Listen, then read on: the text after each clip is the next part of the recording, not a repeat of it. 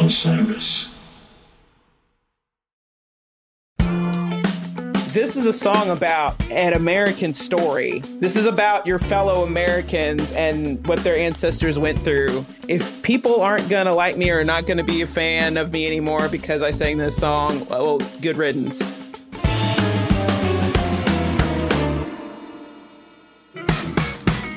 Hi, this is Maggie Rose.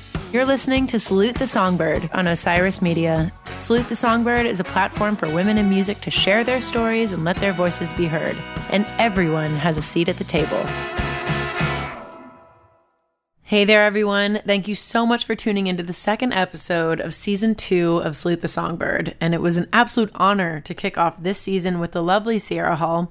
And your feedback has been wonderful. I totally agree with you that Sierra is immensely talented and clearly lovable.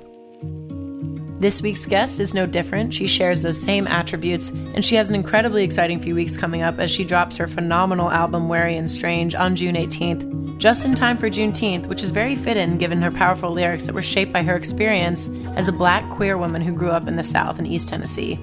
Late at night when I feel alone. I'm talking about Amethyst Kia. She penned the epic Black Myself, which earned her a Grammy nomination for Best American Roots Song and won Song of the Year at the Folk Alliance International Awards. She's 1/4 of the all-women of color supergroup Our Native Daughters. Her bandmates are the legendary Rhiannon Giddens, Allison Russell, she's got new music out, and Layla Michaela. In fact, don't sleep on the documentary profiling the group called Reclaiming History, Our Native Daughters, which you can find on the Smithsonian Channel. It chronicles the making of their album, Songs of Our Native Daughters, but Amethyst teamed up with producer Tony Berg and re-recorded a bombastic version of Black Myself for her forthcoming album, and it's not to be missed. Oh, and New York Times just issued a jaw-dropping article about her with a headline that reads, Amethyst Kia found her powerful voice. Now she has a sound to match it. Hell to the yeah she has. Here's this week's songbird, Amethyst Kia. For like the first 10 years I played music, it was sort of like an escape for me. Music was like one of the one instances where I can like be in my own little world and not have to worry about being rejected or not being liked or whatever, or being treated like I was invisible. Like I always felt seen and heard, I guess, when I was playing music and listening to other artists who in their songs conveyed that sense of like wanting to belong or dealing with loss or something like that. So music was a very like personal, private thing for me. And so when I started performing and like playing music with other people, it was a very strange time because I just wasn't used to having to communicate anything I was thinking about anything really related to what songs I wanted to play or what key it was in or anything like that. I never had to do that. Well, that's a really good segue into what I want to talk about a lot with you today. Thank you for being on the show today. I'm such a fan of yours and your new album, Wary and Strange. It's coming out on June 18th. And I think that what you're saying just about navigating feeling othered growing up and how you put that into your music is so beautiful. And also thank you for sending me the album because I've been able to listen to it. Oh, that's so cool. A couple of times. And it's stunning. But the first time I ever saw you was at the Americana Honors and Awards show at the Ryman in 2019. Oh, wow. Yeah. So many years ago, it feels like. Yeah. It feels like eons ago, but you were playing with the super group that I think made huge waves, Our Native Daughters. Also, the documentary is amazing. Reclaiming History, Our Native Daughters on the Smithsonian Channel. Absolutely beautiful. Awesome. Thank you. To see 4 women come together, you and Rhiannon Giddens and Allison Russell and Layla Michaela, was really quite amazing because you all are so proficient. But the energy of having 4 independently talented musicians come together to tell the stories that you all were telling was something to take note of. And you performed Black Myself on that stage. And it was the moment that you could hear a pin drop, even though that song, you can't hear much happening other than that song. But the proverbial pin drop energy, air sucked out of the room in the best way possible. It was a pretty formative introduction for me to your music. And just be able to see what you've been up to. The Grammy nomination that you got for Black Myself is incredible as well. So it's just awesome to have you on the show. And I'm really excited for you to release all 11 tracks to everybody, and want to get to know you. Yeah. Tell me about the early days of Amethyst, and grew up in Chattanooga. Yeah, I grew up in East Brainerd, so it was like the quintessential white suburbia. There was like 8 churches within like a 1.5, 2 mile radius. So for us, it was me, my mom, and my dad. It was interesting because like early on, like between the ages of like 1 and 10, like things were pretty awesome. I was daddy's girl, and he stayed home with me like before I went to kindergarten, and my mom was a manager at one of those pharmacy stores. I can't remember which one. She worked at a couple of different ones, but and so my dad stayed home with me. And I was really active. I like played outside all the time. I rode bikes. I rollerbladed. Later on, I would skateboard. I played basketball. Like I was super active and just really like talkative. I remember in class, my teachers would on my report card would say that she's really smart, but she talks too much. So that was like once I got past 10 and into like middle school and high school and into my teenage years. The fact that my family, we were secular, like we didn't go to church. And again, we were like the black fly in the milk, if you will. And that played more of a role as I got older because people within my socioeconomic bracket kind of like didn't want to hang out anymore, or just they would kind of treat me like I was invisible in the hallway. It was as if, I don't know, like a switch turned on in one year. And then it's just like people just stopped. What would you attribute that to? I think they were more aware of my race. I mean, this is something that would like play out in like overt and covert ways. I would be told that I act white because because of the way that I talk. And this would be from white and black people. So you're just being pummeled with challenges to your identity at that age. Yeah. I mean, it felt like I felt very invisible, and particularly in like high school. And I started to have like body image issues where I wasn't seeing myself really reflected in media. And I didn't feel like I was attractive because I didn't have long flowing hair and my skin was darker. And then like, I gained weight when I stopped playing sports because I liked to eat a lot. And I ended up gaining like 40 or 50 pounds. And I just felt really like out of sorts. And also like my gender presentation, my sexuality also was something that I just had a lot of different, angles kind of thrown at me between the race, my sexuality, my gender presentation, and my body, how I felt about that. There was just a lot of things happening at once. And so that's when like my parents bought me my guitar when I was 13. And this was kind of when all of this was starting to happen, where people were starting to ignore me that used to hang out with me. And it wasn't until later on that I realized that race was also playing, a role in this. And so along with the other things I just described. And I remember actually at one point, there was this guy that I liked in high school, and he happened to be white. And he said that, well, he can't date me because he's already dated a black girl before and his parents didn't like it. Anyway, so there's just lots of little things that were happening. And so music was, again, the one thing that I felt like I could really like turn to. And it wasn't really until my last 2 years of high school, my parents saw what was going on with me and transferred me to a creative arts high school for my last 2 years of high school. And it was, if only I had gotten there sooner, right. But I mean, with the way things were going, again, I was playing sports. Like it made sense to like go to the high school I was going to go to, but I also like internalized what was happening to me. So I wasn't really like talking to anybody about how I was feeling. And so for me, that sort of like talkative, vivacious kind of person that I was, like I just put my guard up, and I only really allowed myself to really be myself when I felt like I 100% was being accepted in whatever group I was in.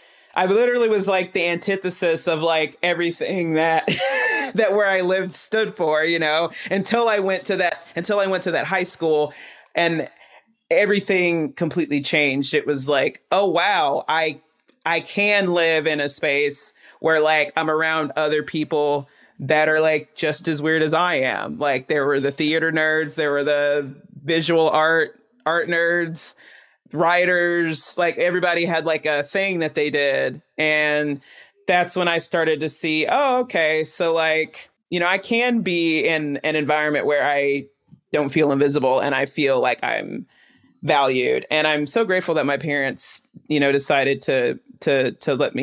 decided to transfer me, because I mean, at that point I was still struggling with a lot of the same things, like with the social anxiety and stuff like that, but it was better for sure. And so now, especially over the past like 10 years of like working through like my emotional hangups and also like past traumas and like working through that, I'm now at a point where in most instances I can like be in a brand new place and like feel my way out. And then I can decide, okay, I can be myself, but I don't walk in a room anymore and I just like don't say anything, because that's what I would used to do. I would just be like, I would say as little as humanly possible because I didn't want to like be rejected. I didn't want to, it's like, well, to avoid rejection, I just won't get to know people at all. I'll just kind of keep everybody at a distance. But like you pay a price when you do that. I mean, I will say that having that sort of particular idiosyncrasy did help me build myself up musically to where I am now. Having those several years of my 20s where I didn't really have a social life, I just went to school, I just did music, like that set a really strong foundation for like, where I am now. But the other thing that I had that's just as important is also the social aspect, being able to communicate with other people and also knowing what you want and knowing what to communicate, and allowing your personality to like still shine through. And I had a hard time like kind of differentiating all of that. But it takes practice. I mean, when you've kind of kept to yourself for a long time, it just takes practice to work through all that.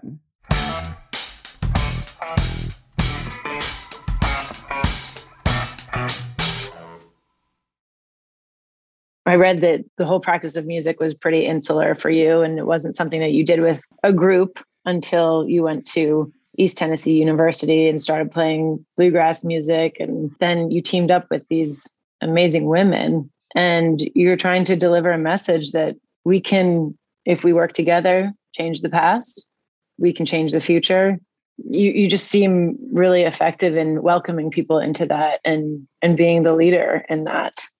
And I think everyone needs to watch this documentary because it's really beautiful to see the four of you together, but you in particular have some really poignant quotes where you're introducing Black myself. And I think it's to a crowd, a tent full of a bunch of white people. And you say, hey, if you're ever wondering what it feels like to be Black and a lot of the things I'm talking about in this song, to feel disenfranchised, then just think about any time that you were excluded or you felt oppressed, because that's what it feels like. And it doesn't feel like accusatory or like you're saying anyone is the problem. You're inviting everyone to be the solution. So all that work that you're talking about that you did definitely took hold and has manifested itself. And then also what you titled this album, Wary and Strange, I think encapsulates all those feelings. And your songwriting is just beautiful and descriptive, and like it's deeply personal. And you can tell that this is music that you've been holding on to for a while. And this is coming from the depths of your soul and your childhood. And what was it like to select these songs, the sequencing of them and the juxtaposition of the sounds from one song to the next? What do you think about like making the first record? I feel like it's a culmination of your life's work. Well, with the title Wary and Strange, that's a title that I actually it's been floating around in my head since high school. Like I have like 2 or 3 journals from high school where I just wrote poems and like, a bunch of other things. And like Wary and Strange was something that like I didn't know what I was ever going to do with it, but like it was like a title or an idea that I've always hung on to because I've felt that way for a huge chunk of my life has been that. I guess I've never fully felt part of like any particular like organization or group or whatever. I've always kind of felt like a little bit like I don't know, like a free agent or like kind of floating around. And it wasn't really until playing roots music that I was able to actually like kind of feel a little more grounded in my identity as like being an American, being an Appalachian, being queer, whatever, being a songwriter, like just being able to ground myself and identify myself in something and feeling a sense of community and connection with other people. So with these songs, and they were all really written from like various years, I would say they're all written over the course of like probably the last 5 years. Mm-hmm. And the last 5 years are the years that I've like been in therapy. And well, I guess it's been 6 years now, but so that's when I really started digging into songwriting much more seriously, because prior to that, I was like reinterpreting old time songs. I've got a couple of other records that are majority like, there's some original songs, but a lot of it's like reinterpreted folk stuff, like Ola Belle Reed and Vera Hall, the Carter family, like a bunch of that kind of stuff. So I wasn't really focusing on songwriting. I was just focusing on like, this, just like immersing myself in this music. And so the past 5 years, I wanted to like find a way to tell my story and how I was feeling, because for a really long time, I didn't journal at all. And I realized that looking back, I wasn't journaling my personal thoughts or feelings for a really long time because I think I was afraid of what I was going to write down. Like a big part of why I ended up going into therapy was because I needed to like figure out there was something that was holding me back. And it was me not allowing myself to grieve for my mother was a huge one when she died when I was a teenager. So once I started to unpack that, that's when I started journaling again. And a lot of me almost distancing myself from my emotions because it was so painful. And I wanted to just kind of move on with my life and not like really embody my feelings in any meaningful way. And so focusing on songwriting, it's like the only thing I could write about was how I was feeling and these experiences that I was having and just needing to tell my story. So when it came to Our Native Daughters, we started recording that in 2018, and I wrote Black Myself, and really writing any of these songs on the record, but particularly that song, that was the most confrontational song that I've ever written. I've never been so specific about a very specific topic, I think.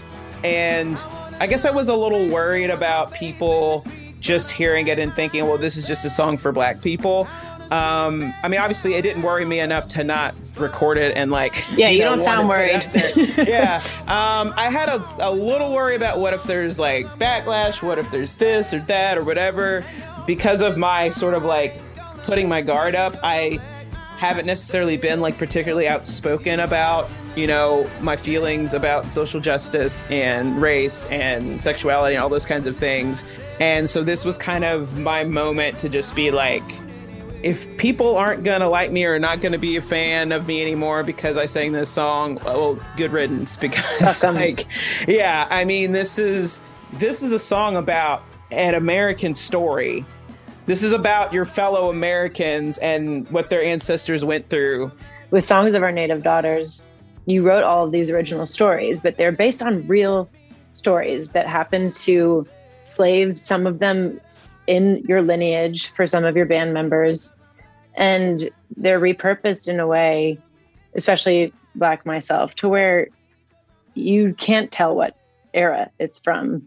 I mean, you can look at production of the two versions and attribute what you want there, but from a lyrical standpoint, it's almost painful that it's so applicable to a pretty wide range of time. And I'm also happy that you're reviving this song a couple years later, even though it's not old, but that you're keeping this conversation going, because it could potentially feel like a flash in the pan. And this conversation's far from over, Yeah, exactly. I mean, I think, this sustained mainstream media interest in police brutality and like systematic racism, which does in fact exist, although there are people that for political and for selfish reasons want to say that it doesn't exist, but it absolutely does, obviously. I knew I wanted to re-record this song, but I just didn't know when. But when I went to LA at Sound City Studios to work with Tony Berg and my A&R guy, Mark Williams at Concord, they were both like, so do you want to re-record Black Myself? And I'm like, yeah, I definitely want to re-record it. Because when I played it live with, there's a different band that I played with for a little bit. And we played like a more like kind of rockin' version. And I'm like, I think it'd be cool to like re-record it and like try some new things. And they're like, well, what about for this record? And I'm like, that didn't occur to me. But after talking about it, it was like, well, it's about being wary and strange. It fits the title, it fits the theme. And like the point that they made was like, you know, it would be cool to like, you know, keep the conversation going, like kind of strike while the iron's hot. I mean, it's not just a trendy thing that went away in like 2 weeks. And I feel like the lockdown definitely like made people really have to like look at themselves and look at what's going on and realize that like, oh yeah, this is a thing that is still a problem. It's still happening. And like, I feel like people are a lot more vigilant now about keeping this conversation going. So like being able to re-release the song, it felt right. And I'm happy people love this version as well.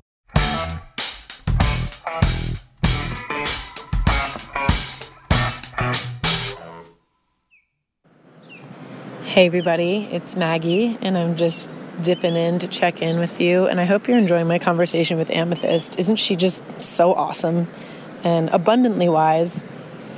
There are ways in which she's been othered that I could never possibly relate to, and she's carried all of that off with such grace, and she's maintained a sunny disposition, and I think that a lot of that just has to do with who she is as a person. But the striking similarities that I've noticed is that she leans on her people. She leans on her father, who's her tour manager, her bandmates, with whom she made incredible music with in Our Native Daughters. And that's what makes an artist have a sustainable career. The balance is there.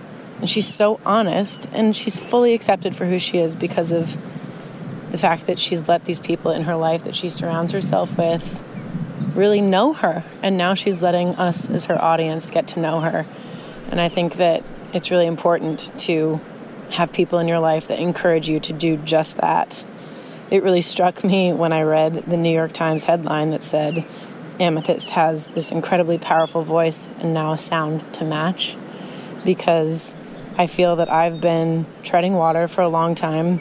People have always appreciated my abilities as a singer, but I haven't felt that I've had a place to land and really belong until now. So I know what that triumph feels like, and I'm just so thrilled to see that she too is feeling that, and people are knowing her for who she is, and I can't wait for us all to have an opportunity to dig a little deeper and know her further.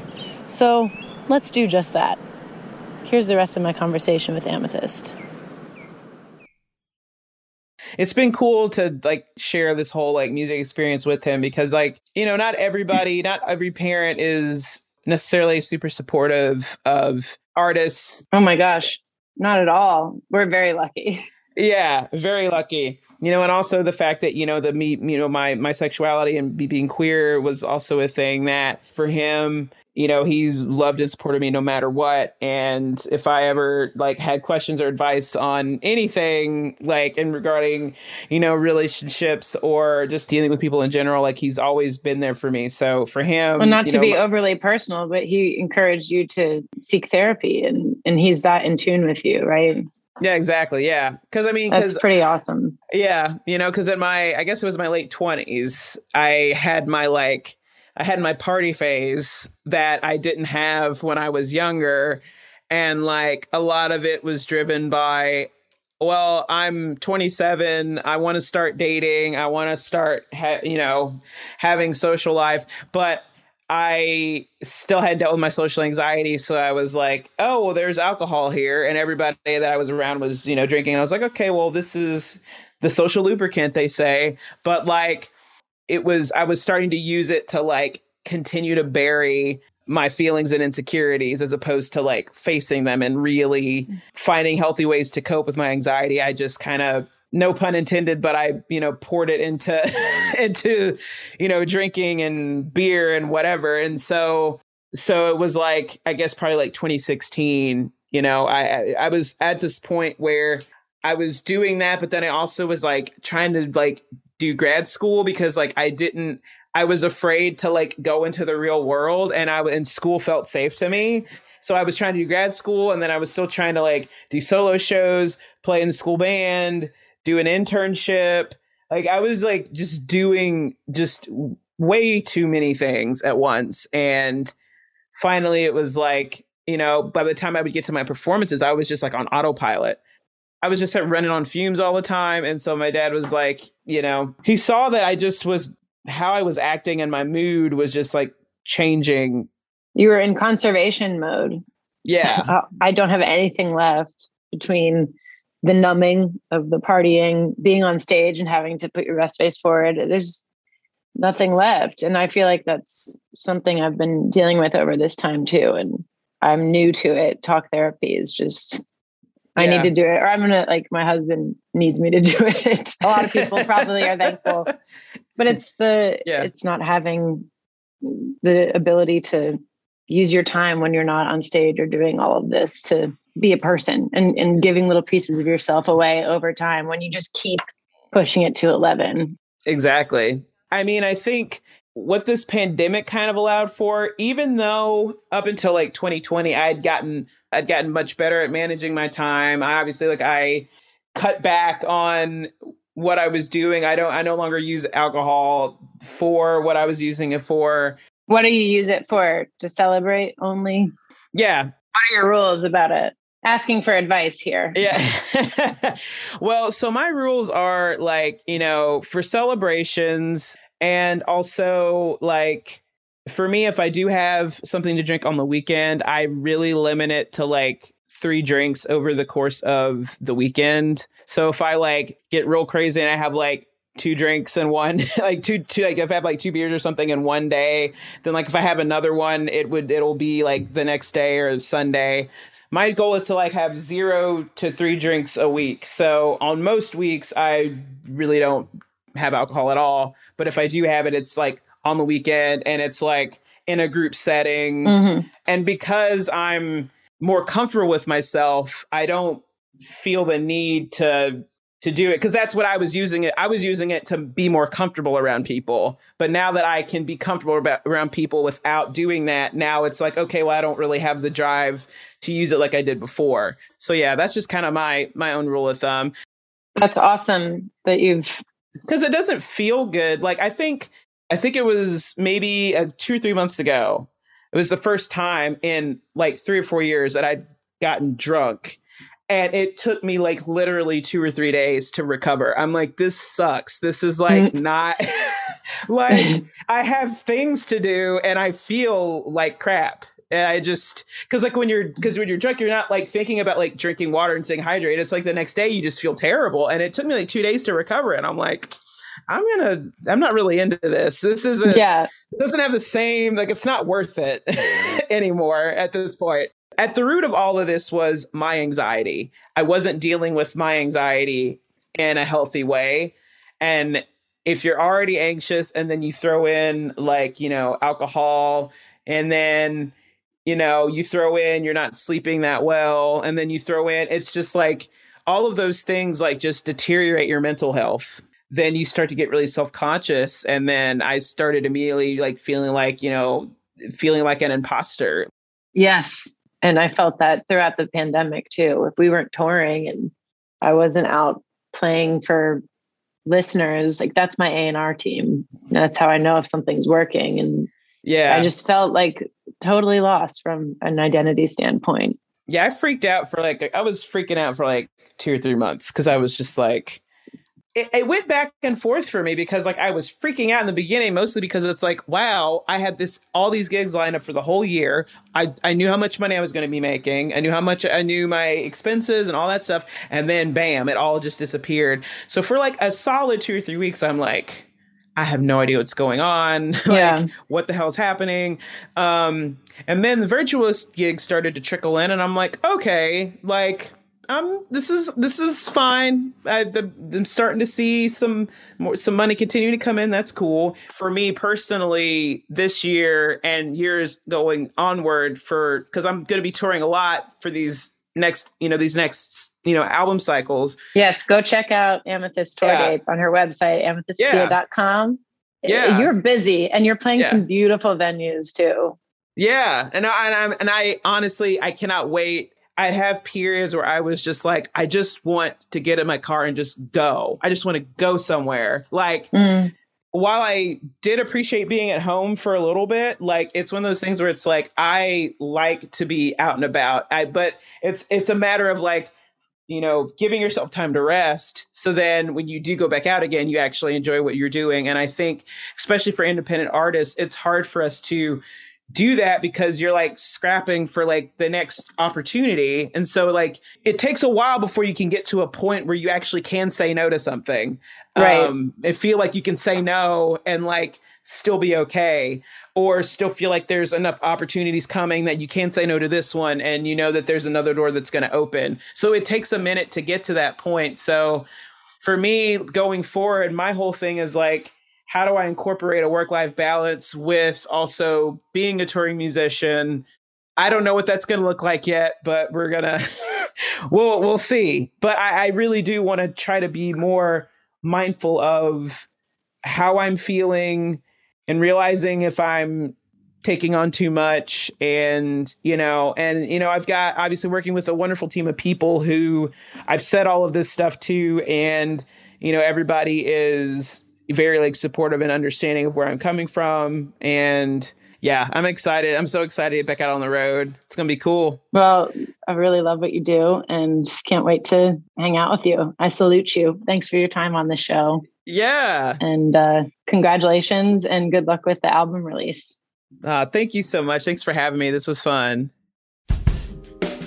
And that's a wrap. You can keep up with Amethyst on her socials at Amethyst Kia. And of course, make sure to go pick up her brand new album, Wary and Strange. You will not regret it. And to keep up with me, my music, and my touring calendar, you can follow me on Twitter, Instagram, and Facebook at I Am Maggie Rose. My tour calendar is stacked. There's no reason for you to miss us out on the road. We're playing 2 nights in Annapolis. We're doing shows all over the East Coast and West Coast, basically 60 shows between now and New Year's Eve. So I really hope to see you out there. And I have my album coming out on August 20th called Have a Seat. In fact, as I sit here, I'm talking to you from the legendary Fame Studios in Muscle Shoals, Alabama, where I got to record my album before the pandemic that I'm finally getting to share with you this August. So make sure to keep your eyes and ears peeled for that. And you can support me on With the Band, where you can get exclusive Salute the Songbird content along with new music, live stream concerts, and more. You've been listening to Salute the Songbird on Osiris Media. The executive producers are Kirsten Cluthy and Brad Stratton from Osiris Media and Austin Marshall. And the show is edited and mixed by Brad Stratton. Original music by Maggie Rose. Please subscribe to Salute the Songbird on Apple Podcasts, Spotify, or wherever you get your podcast content. And if you like the show, recommend it to a friend or leave us a review so that others can join the conversation. Thanks for listening, and to close out the show, here's Black Myself from Amethyst Kia's brand new album, Wary and Strange.